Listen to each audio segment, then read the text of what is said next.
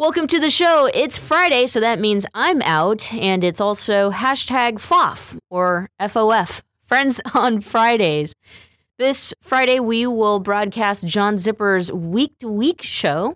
The program today is brought to you by Pacific Fertility Center. When life needs a little encouragement, Pacific Fertility Center will be right by your side. Visit pacificfertilitycenter.com. And now here's Week to Week with John Zipperer. I'm John Zipperer, the host of the Commonwealth Club's Week to Week Politics program. You can find out more about Week to Week and all of the Commonwealth Club's many programs, including videos and audio, at commonwealthclub.org. Now let's join this week's program.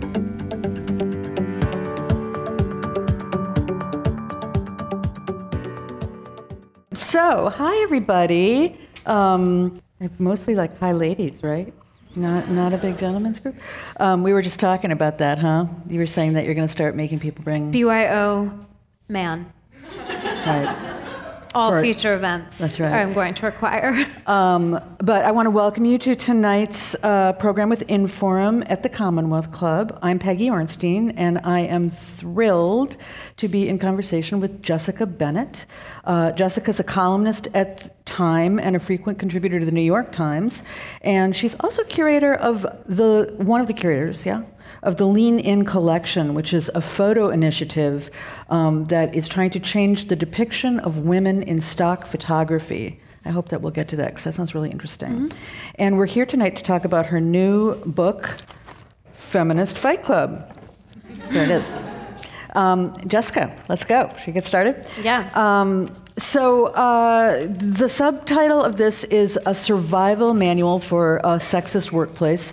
One thing that kind of interested me was that you are asserting a sexist workplace. You're not saying for a workplace that might be sexist, or for some of them that might be sexist. Tell me about that choice. Yeah, that line got me uninvited from one of my speaking gigs. Really? From a big corporation that I won't name, because of that exact reason. It was asserting that we are all beginning at baseline sexist. But I believe that to be true. Even if we are not overt sexists, unconscious bias is everywhere, and we all exhibit it, women and men.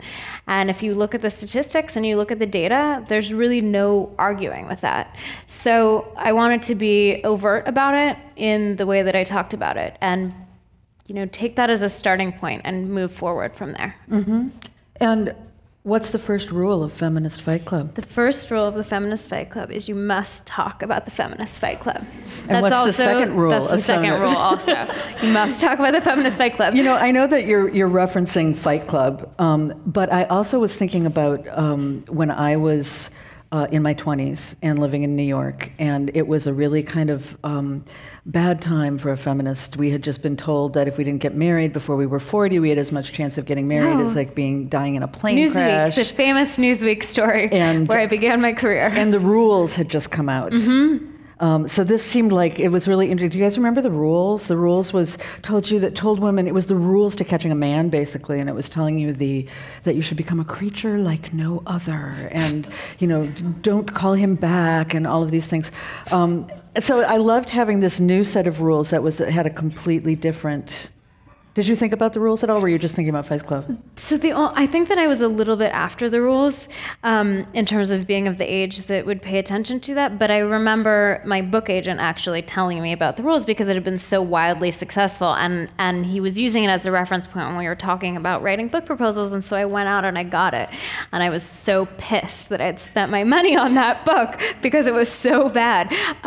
So I didn't really think of the rules, but I like that point, turning the rules on its head. I mean, what I've tried to do throughout the book is take a very masculine style approach and feminize it and make it humorous. So I read The Art of War, I read Fight Club, I read all of these sort of manuals for the zombies. Yeah, manuals or womanuals in this case. The zombie survival guide. Uh-huh. And then eventually this led me to like the hipster handbook and all of these silly ones. But it felt like while there was a lot of talk and advice and books out about the issues of gender in the workplace, and there were a lot of these manuals, none of them really combined the two, and I felt like there was a space to do that. You also talked about Sisterhood is Powerful sitting on your desk the whole time. That I thought that was pretty amazing. So this is a book that was put out in 1970, written by Robin Morgan.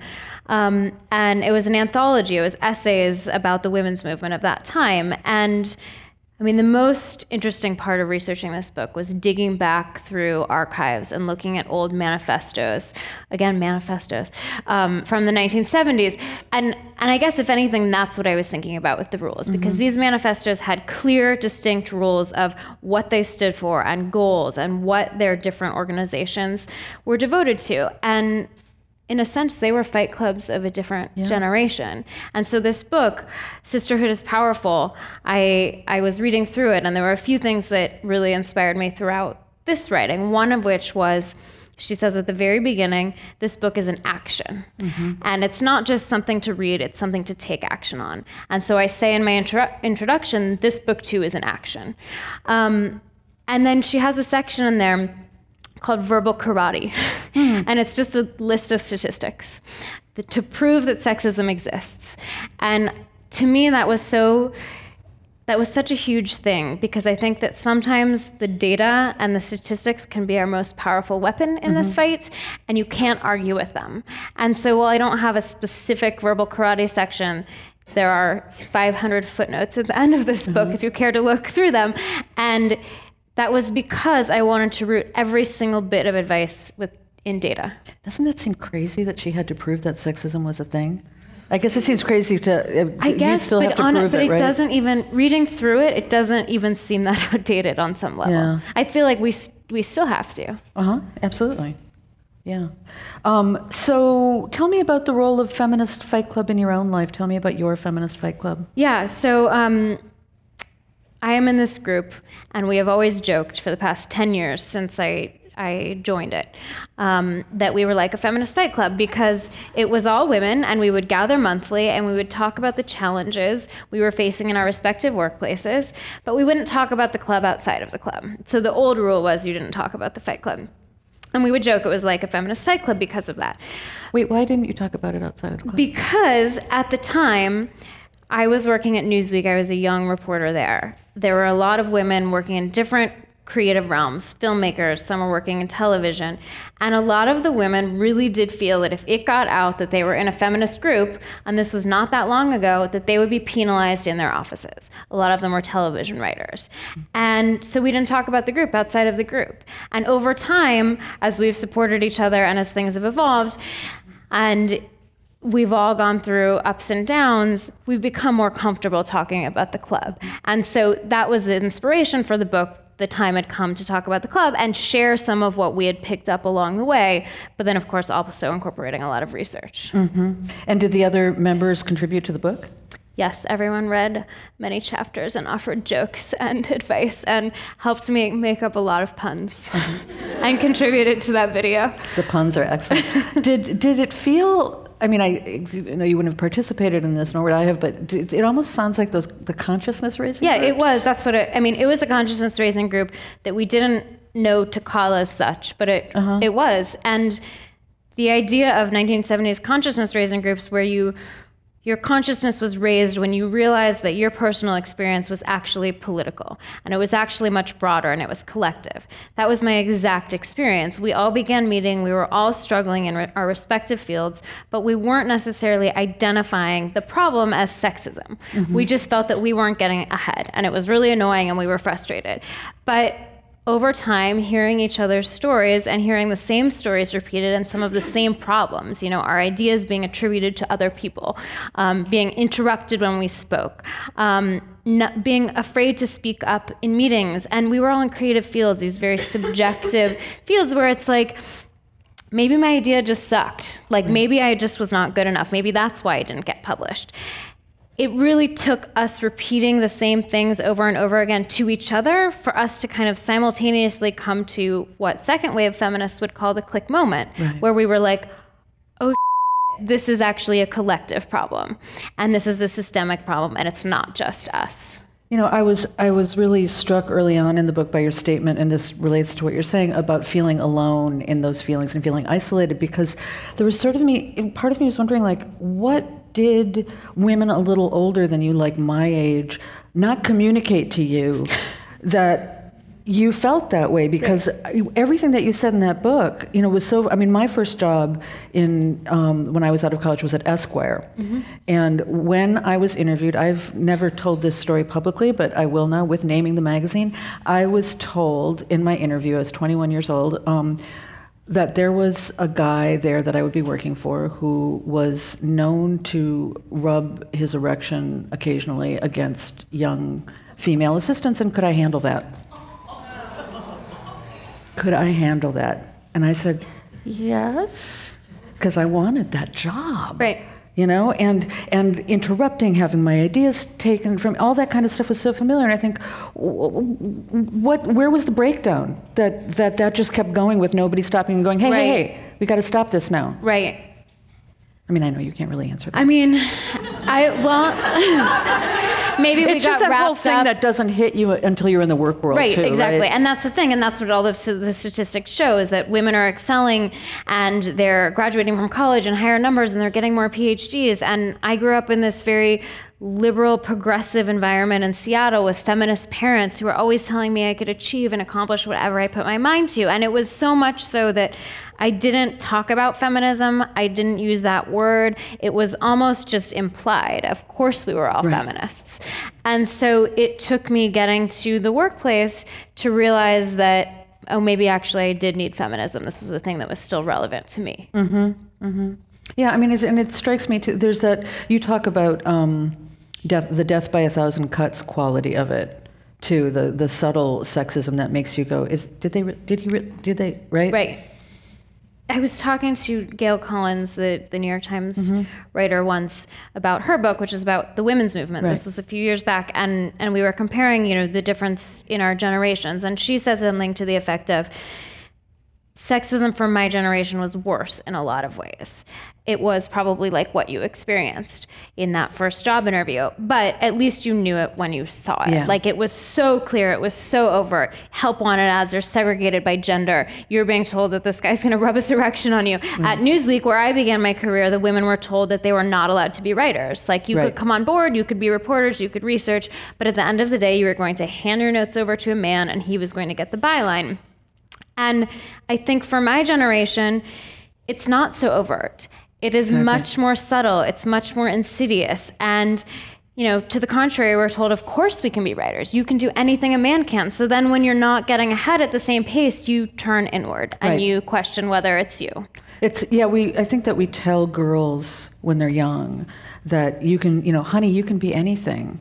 And then they get older and we say, you can't have it all, and there's this sort of contradiction between what we tell little girls and we don't tell, and by telling them that, we're not preparing them for the real structural impediments that they're going to face and have to fight against. It's really a kind of a message that's ultimately going to undermine them in a lot of ways. And it's hard to know what do you do, because you don't want to be so, it's like, I wish that I had known that this was a problem, but you also don't want to be discouraging to young women who already have so many more forces coming at them from all angles. Right. And I do feel that more young women are more aware, maybe because of the issues that are on campus now with sexual assault and sexuality, which is stuff that I've been writing about, that's kind of radicalized them a little more, maybe. And the internet, maybe. The discussions of these issues happen every day. I know that the young women that helped me research the book and the young women that I interviewed, they are so much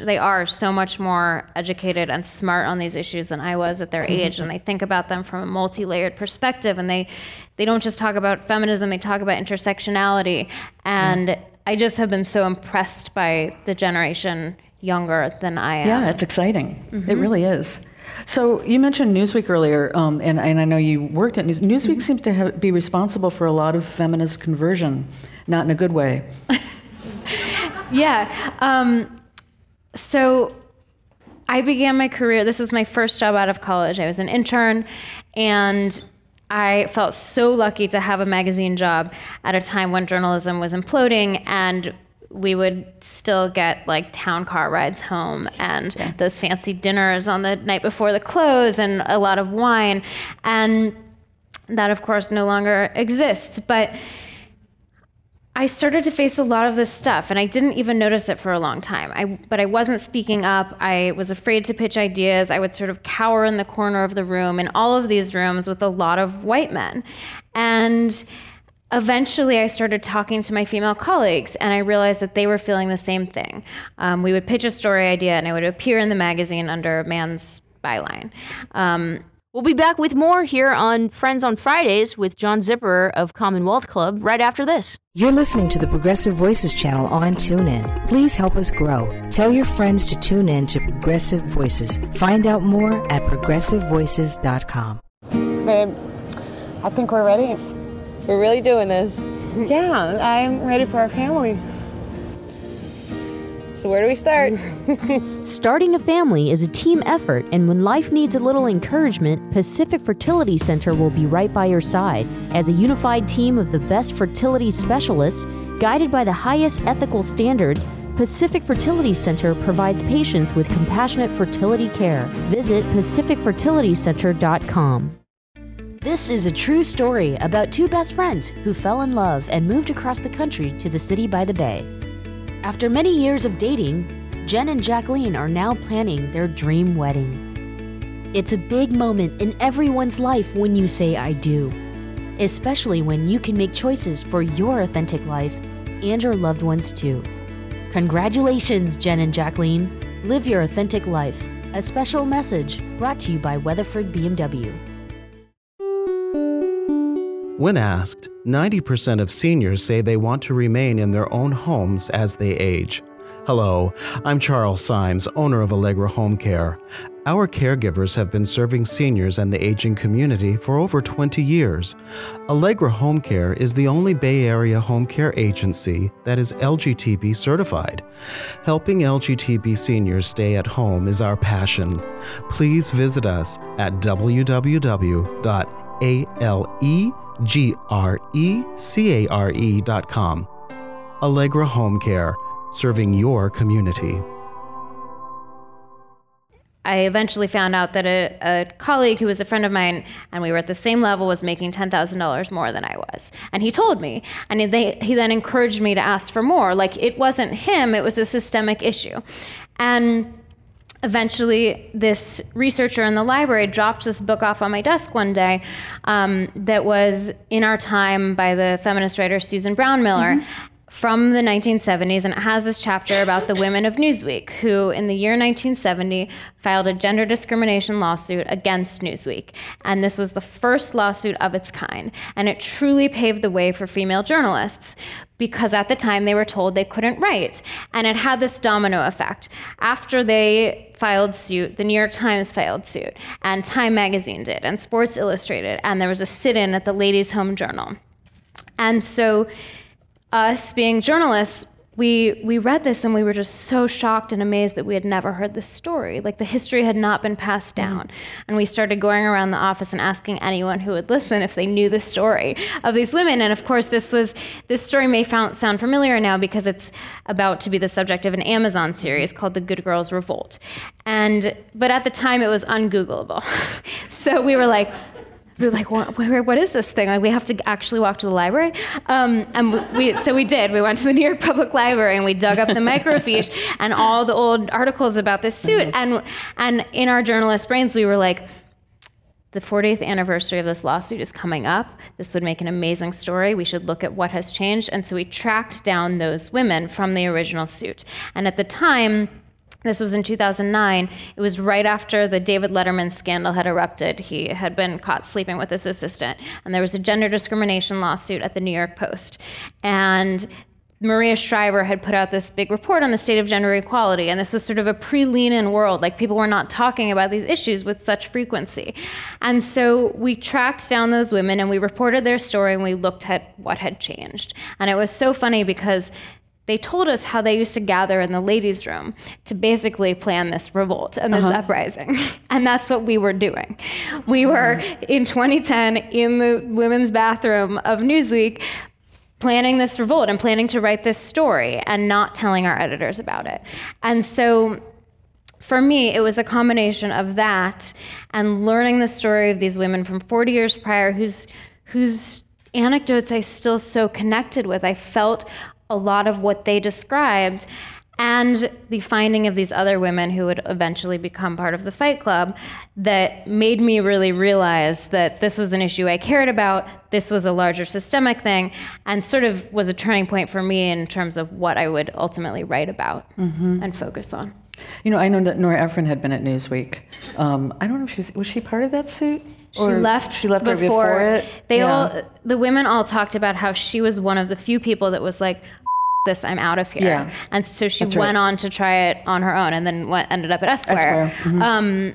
So she was not part of it, but she was one of the mail cart pushers, one of the researchers in those days. I've just been reading, I saw the documentary on her, and then that got me curious, and I went back and read Crazy Salad and Scribble Scribble. And what's really fascinating about reading those is, you know how they say journalism is the first rough draft of history? So she's writing about the changes in the women's movement, the changes in women's lives as they're happening. So, but she doesn't know yet what's going to happen. So she's in it, you know. So there was a point where she's writing about the great tennis match. And you remember that the great tennis match was Bobby Riggs and Billie Jean King, right? That was like the battle of the sexes. The battle of the sexes.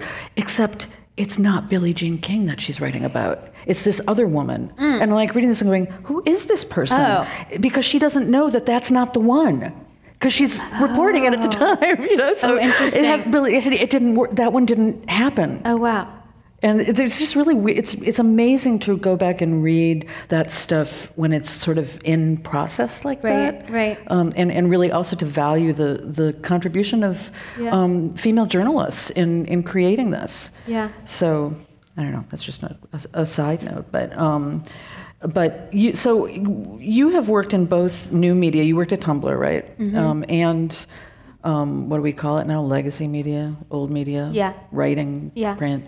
I basically went to Tumblr and then was like, I'm gonna go back to legacy media. I hate it. I was like, I'm done with legacy media. I went to Tumblr to launch this new media thing, and You're in the Bay Area. I know. And then they fired it. Well, because new media doesn't really care about content that much. So Tumblr fired me and my team. They let us off, and then I was like, oh, I'll just go back to legacy media, I guess. Is the workplace sexism different in new media, do you think? You know, I experienced a lot of the same stuff at Newsweek as I did at Tumblr. There are certain aspects of it, like the stuff that you see on Silicon Valley, like that was not completely inaccurate in my office. Like there was a ping pong table next to my desk, and I would get hit in the head with ping pong balls occasionally while I was trying to like be a professional at work, and that was annoying. And that was not gender based necessarily, though I don't think any women were playing the ping pong on the ping pong table, but it was a lot of the subtleties. The guy in the video who happens to be my boyfriend, the stenographer who's talking about #progress. It was that. It was like a bunch of white guys being like, and we care about diversity. And so I think that legacy media had its own really entrenched, institutionalized problems, but young people wanted to change it. And I think that at Tumblr, people also really wanted to change it, and they didn't have such entrenched problems, but there were no HR departments, there was no grown-up there to help them do it. And I think with a lot of this stuff, it's important to remember that these things are not always malicious. Like a lot of this is really unconscious behavior, and you know, if you're getting interrupted over and over again, most likely that person is not maliciously trying to interrupt you, but there's a thing called male privilege, and men do interrupt more. Women are interrupted at twice the rate that men are. And that is a result of years and years of history telling women that their voices are not important and men's that they are. And so I think that with some of these things, and what I try to get at in the book, is calling out this behavior can be effective because the people who are exhibiting it are A, not always men, and B, probably want to correct it. Like most of the people in this room seem relatively young. I'm a millennial. I'm like the very end hair of it, and I'm like clinging to that. But people of my generation, what all of the research shows is that we really do want gender equality, and we want egalitarian relationships, and we want all of these things. But sometimes acting on that is harder than saying it, and we need a little help along the way. I liked in the, and I know it's in the book too, the verbal chicken. The idea was that if you just keep talking, that volume is important. Yeah, I mean, that won't always work, but that's one tactic. Another tactic is to have someone be your kind of wing woman or wing man to interrupt the interrupter, so that you don't have to be the bad guy or bad woman being like, hey, can you just let me finish? So that, then you're viewed as like naggy and sensitive and like over emotional. But if someone else does it, then they're like the great guy or woman who is letting you speak, and you get to get your word in, and they look like a nice person and the other person shuts up. So like none of these things are rocket science, but I do think that there are some really simple things that people can do to deal with these things in the moment. I got to ask you how this relates to the election. Yeah. Well, that's what I was just trying to write an op-ed before I came here and struggling. Oh, practice. Here, you can tell us. So I feel like people will be using this election as a case study in your, like, gender researchers will be using this as a case study for years to come. Donald Trump is basically every single character in my book. He is. He's the mansplainer. He's a menstruator? Yeah, he's absolutely a menstruator. He's a lactator. He thinks that a woman having children is an inconvenience. He's a imitator. He'll just imitate what another person says louder. He's definitely an interrupter. He's probably a bro-appropriator, which is the bro who appropriates your idea. And like he's just an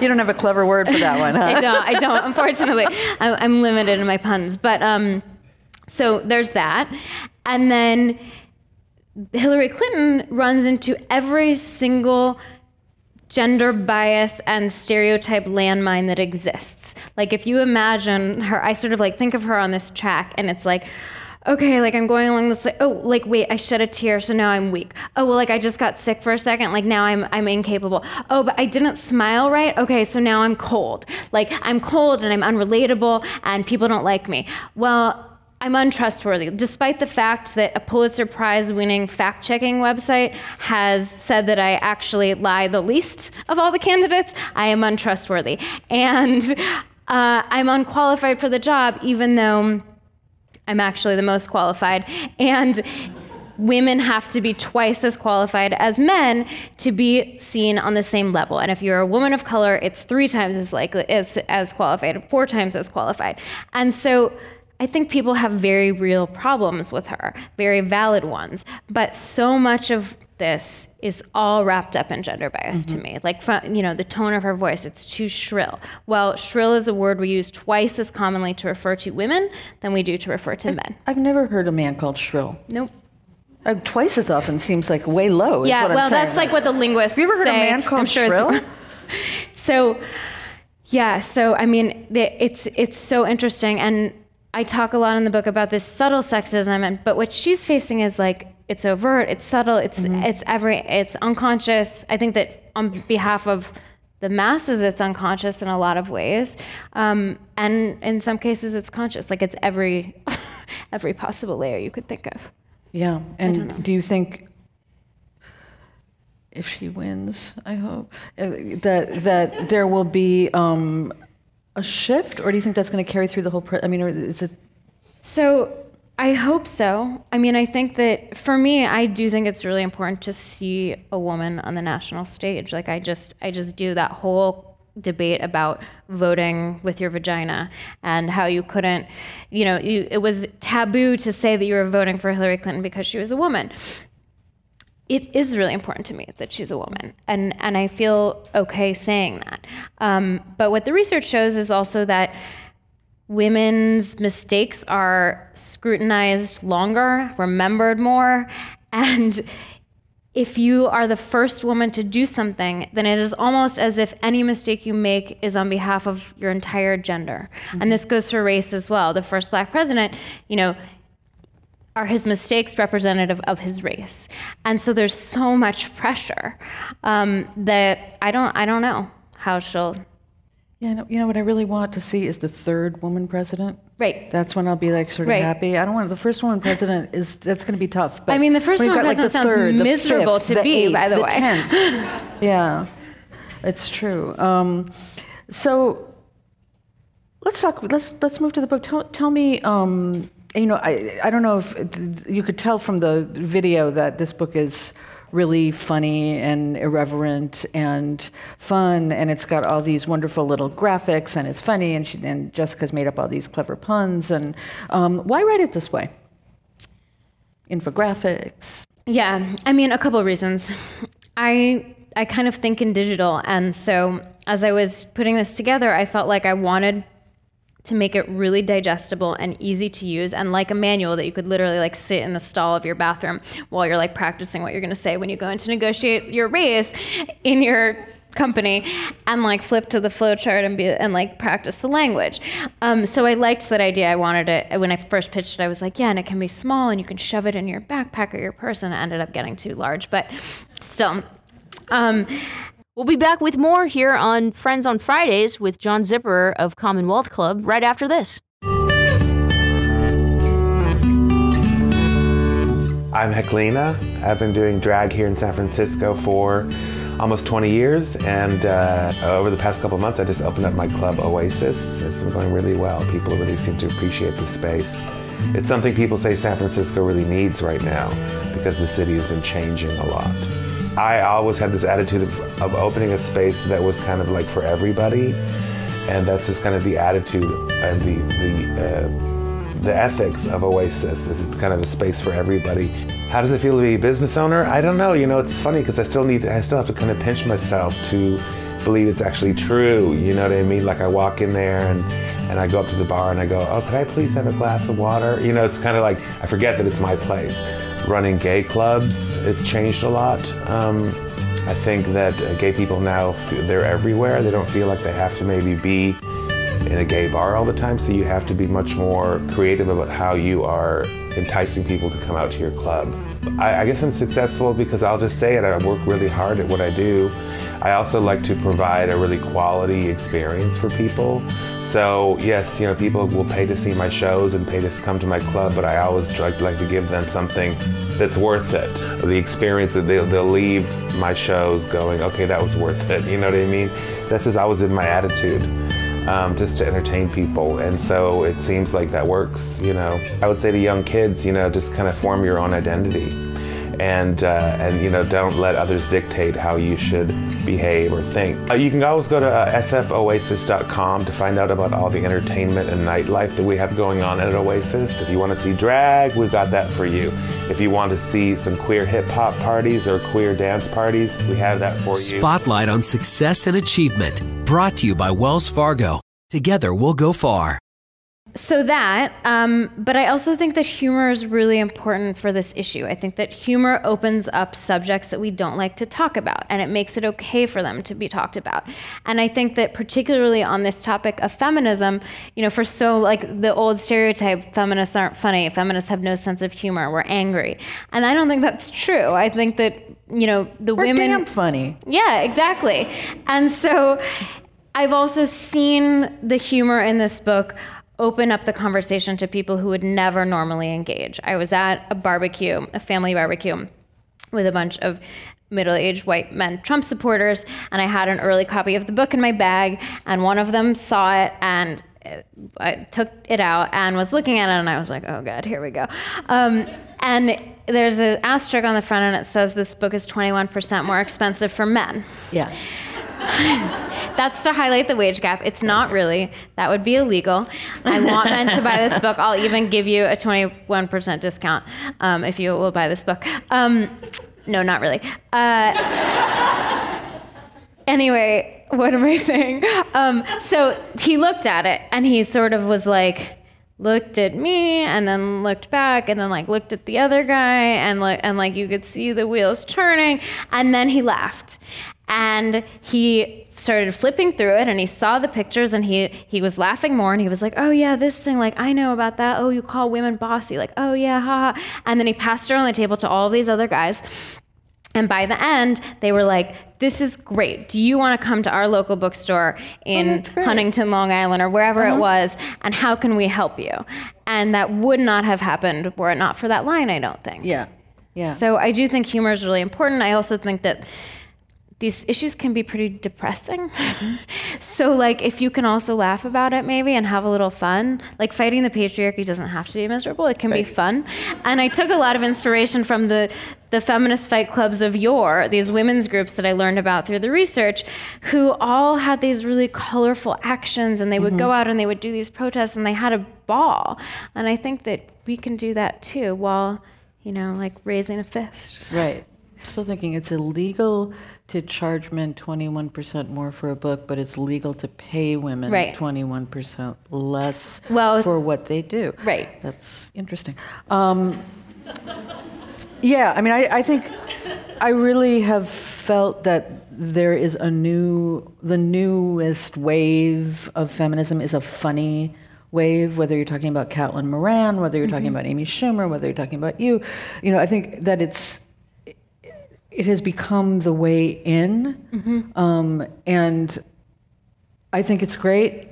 I also have some mixed feelings about it. That the anger from an earlier generation is seen as unacceptable, and I feel like anger should be acceptable. Yeah.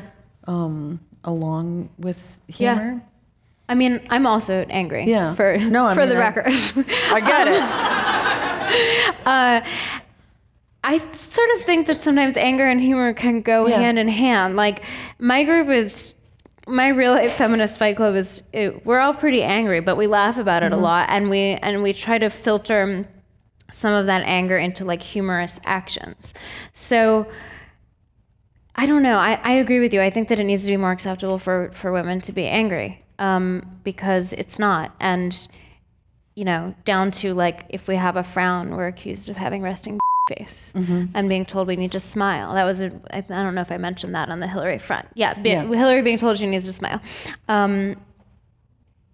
So I think that anger can be good. Anger can be a very motivating emotion, as my therapist tells me.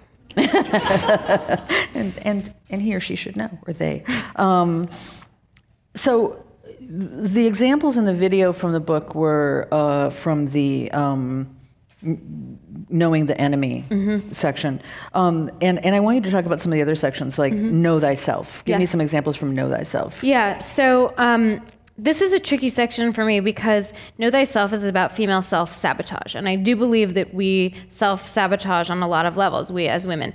And there is a lot of undermining going on. But I also believe that that is learned behavior that is the result of a patriarchal structure. And so I don't like the idea of putting the onus on women to change their behavior. And I don't like telling women that they need to correct all of these things. But at the same time, there are some statistically common things that happen.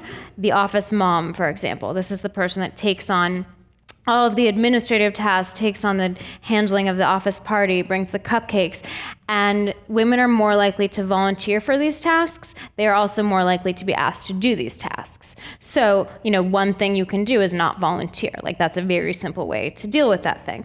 So the office mom, there's a term that I call boast in the book.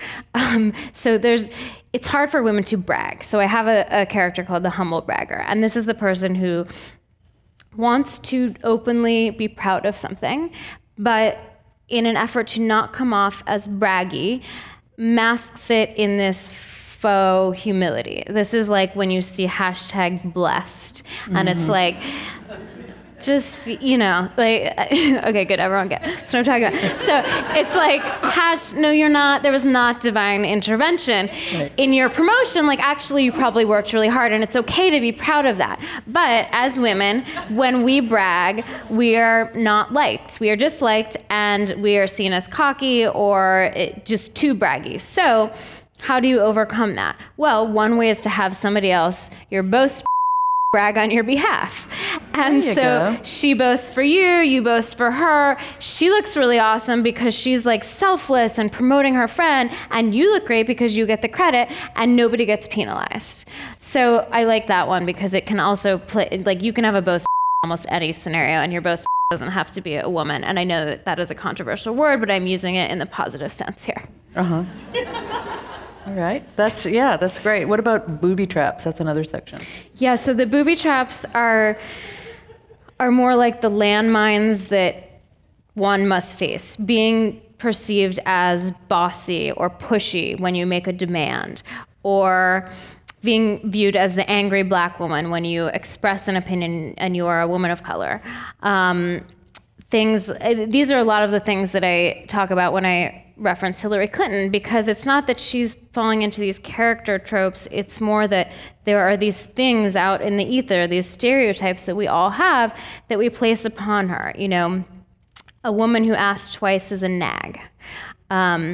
A woman who expresses any kind of emotion is hysterical. Mm-hmm. And, you know, research shows that if a woman expresses anything remotely close to anger in the workplace, she's viewed as overly emotional, hysterical, like on her period. You can't do, like, well, what is this woman thinking? You know, get her home. When a man expresses the exact same emotion or anger, it's viewed as passion. Right. And so essentially booby traps are these double standards that we have. A woman makes a demand and she's bossy, a man makes a demand and he's a leader.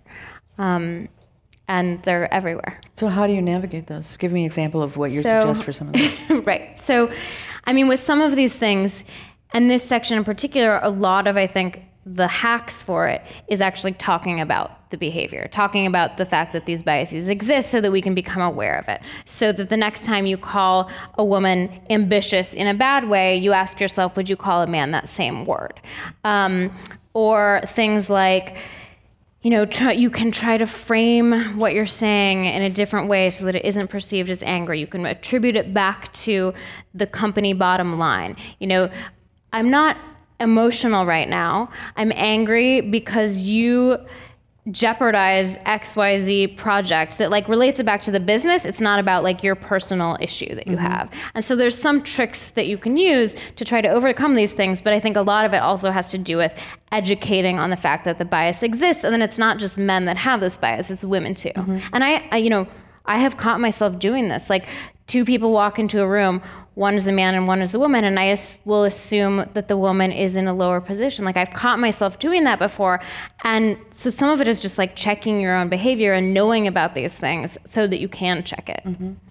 I have to say that I'm listening to this and I'm thinking, I feel like among my peers, the way that a lot of us dealt with this stuff was to just walk away from the workplace, not to become parents or something, but to be like me, to be an independent person where nobody can mess with me because I'm just in my own world. And I wonder if that's something that, I don't know, sometimes it feels like a cop-out, but or just a strategy of just going, forget it. I don't know, but I mean, I think there's different approach. Did you do that immediately? Did you feel that your generation did that immediately, or they did it later? No, I mean, I feel like I worked in the workplace for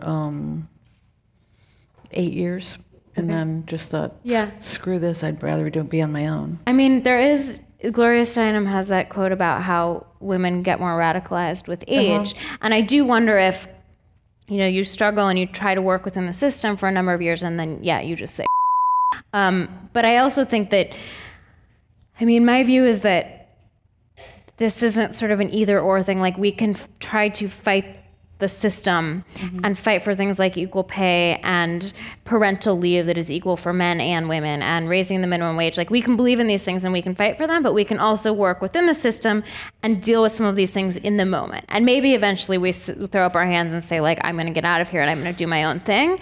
But having the tools in your back pocket to respond in that moment when you are kind of left speechless and don't know what to say, I've found to be useful. And I found myself actually referring to the stuff in the book because it's hard to remember all of it at once. And I do all of this stuff. There's sections that I have to catch myself a lot. Absolutely. Do you think there's a feminist fight club version that either you all would talk about in your group or that you think needs to be written for personal relationships?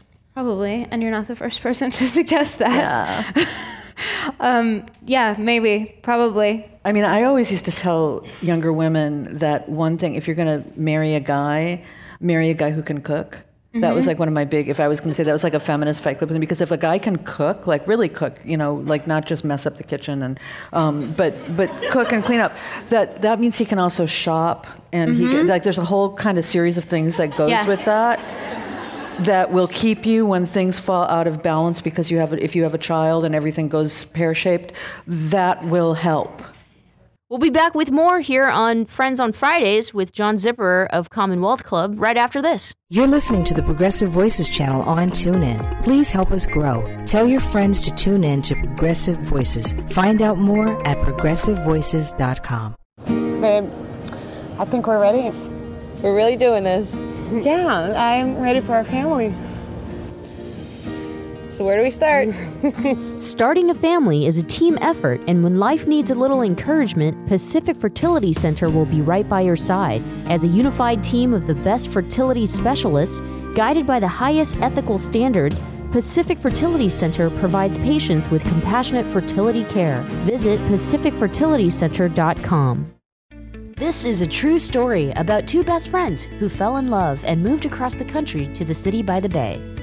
After many years of dating, Jen and Jacqueline are now planning their dream wedding. It's a big moment in everyone's life when you say I do, especially when you can make choices for your authentic life and your loved ones too.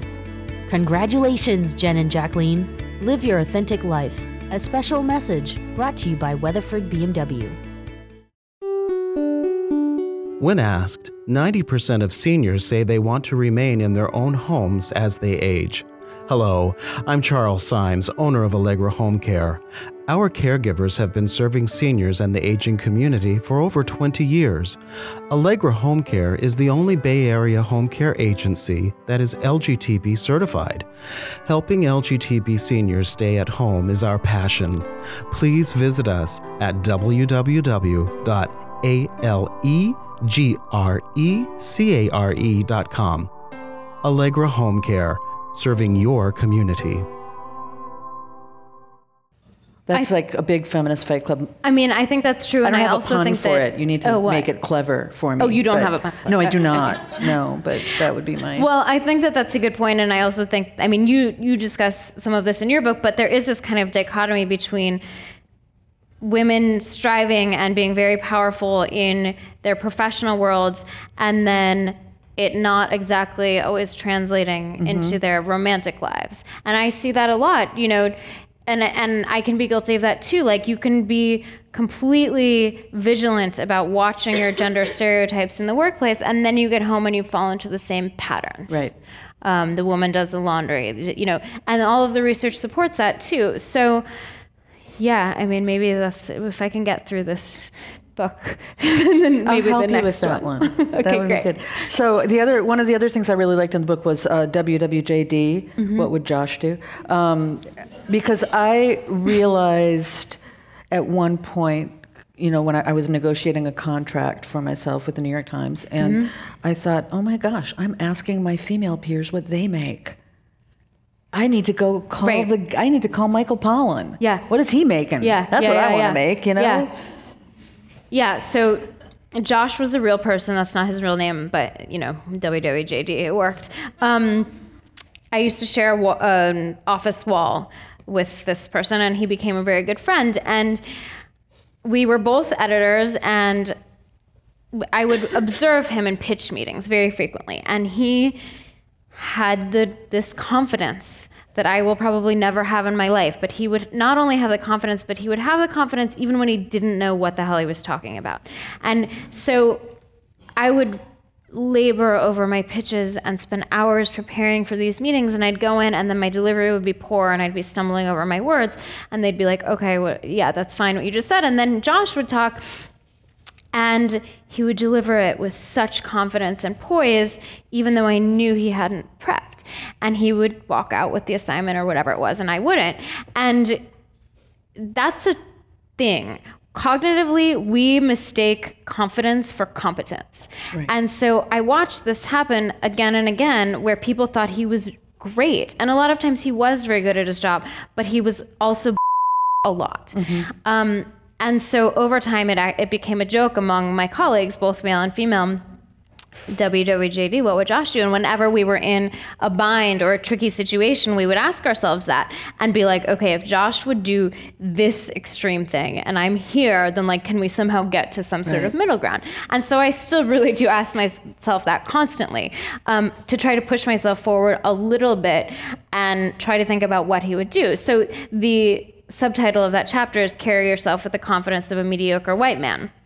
And I don't mean to imply that we should literally be just mimicking men and acting like men, and that is a very controversial thing that has existed in, feminist theory for a long time. But I do think it can be helpful to ask yourself what a man might do in a situation, and it's been very helpful for me. Well, and one place that's been really apparent is, or a real issue, is in opinion pieces in newspapers, as I'm sure you know, right? That women are much less likely they're much less represented on opinion pages, and partly because what we tend to do is go, oh gosh, do I really have something? Maybe I don't really have something to say. Do I really have something? And by the time you're like done dickering in your head about it, it's gone. The moment is gone. And that really has I definitely do a WWJD with opinion pieces. Yeah. I think, you know what? I had an idea. Boom.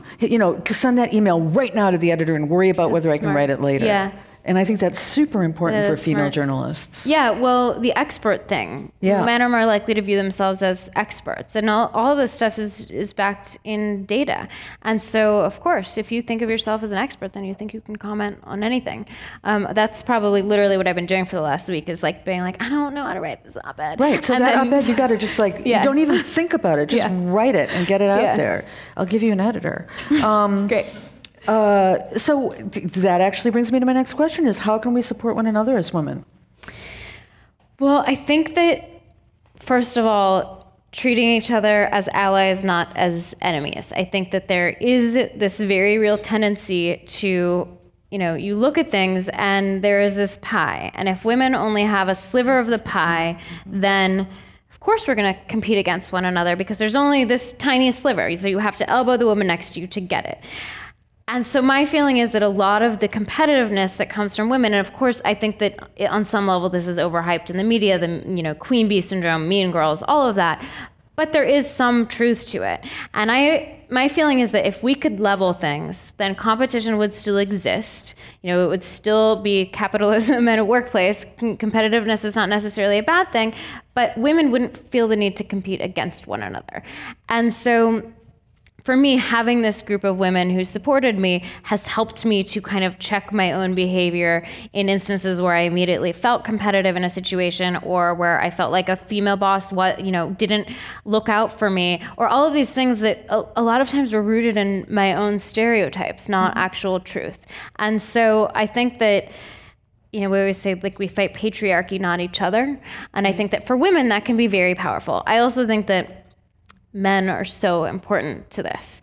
And, bringing it back to the beginning of the conversation, men are some of our strongest allies, and we need to get them on board and be part of this conversation. And I think that it can be intimidating sometimes, but most men really do want to do the right thing. And the more that we can engage them in this conversation, the better.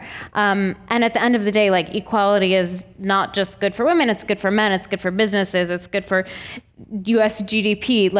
It is good on all of these different levels. It makes more diverse teams. It makes for more collaborative teams. I could go on and on. That's the verbal karate again. Right. Hit people with the stats. I really like that, and I think that it's really the intergenerational thing is really important too. Mm-hmm. And for me, I know doing something like this is something that's important to me to bridge. Not that we're that far apart, but to bridge some of that. Yeah. And I think that that's another piece is the intergenerational piece. How women who are maybe 10, 20 years older than the millennial generation can reach across, and how we can learn from one another. From both sides. I think that I often don't know, you hear the thing about how, I think I hear a lot of younger women worry that older women feel like they haven't gone through the same struggle as them, and so they don't want to support them. And then I hear the young women about this, and it's well, is anyone actually doing the thing, or are we just talking about how we're fearful of the other person doing the thing? Sort of like the conversation around female bosses. Americans think that female bosses are the worst, but if you actually poll Americans who have had a female boss, they really like them. So it's like, is this a media myth? And for me, learning from women intergenerationally has been the most moving part of this entire process for me. And so much of the stories they share and so much of what I've learned from them is so relevant today. Unfortunately, because maybe not that much has changed. Right. But I love hearing war stories from the past. That has truly been so instrumental to my writing process. And I think that understanding that we stand on the shoulder pads of the women who came before us is very important. But also knowing that, I get so inspired by the younger generation too, because they're so smart and they have this, like, they're not burnt out and they have this resilience and they're like ready to fight and kick. And I do see that the younger women that I speak with, the women in college, they are very educated on these issues, but they all have a girl gang. Like, they all have a posse. They're all very into female friendships. They're all into supporting each other, much more so than I was at their age. So I wonder if maybe some of that competitiveness won't happen for them when they reach the workforce. And so we're going to move to Q&A.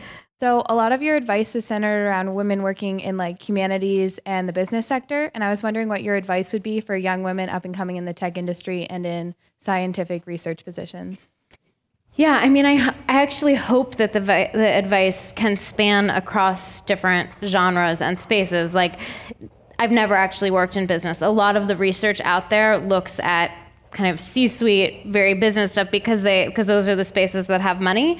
But a lot of these things are so micro and so subtle that they exist in every workplace. So whether you're an hourly employee in a wage job or working in tech or the research space, I think a lot of this stuff is still relevant. Like, you're still going to deal with people interrupting you. You're still going to have to speak up. You may still feel like an imposter or a fraud. And in fact, those things are higher in science fields where women are less, what's the word that I'm thinking of? Represented. Yes, less represented.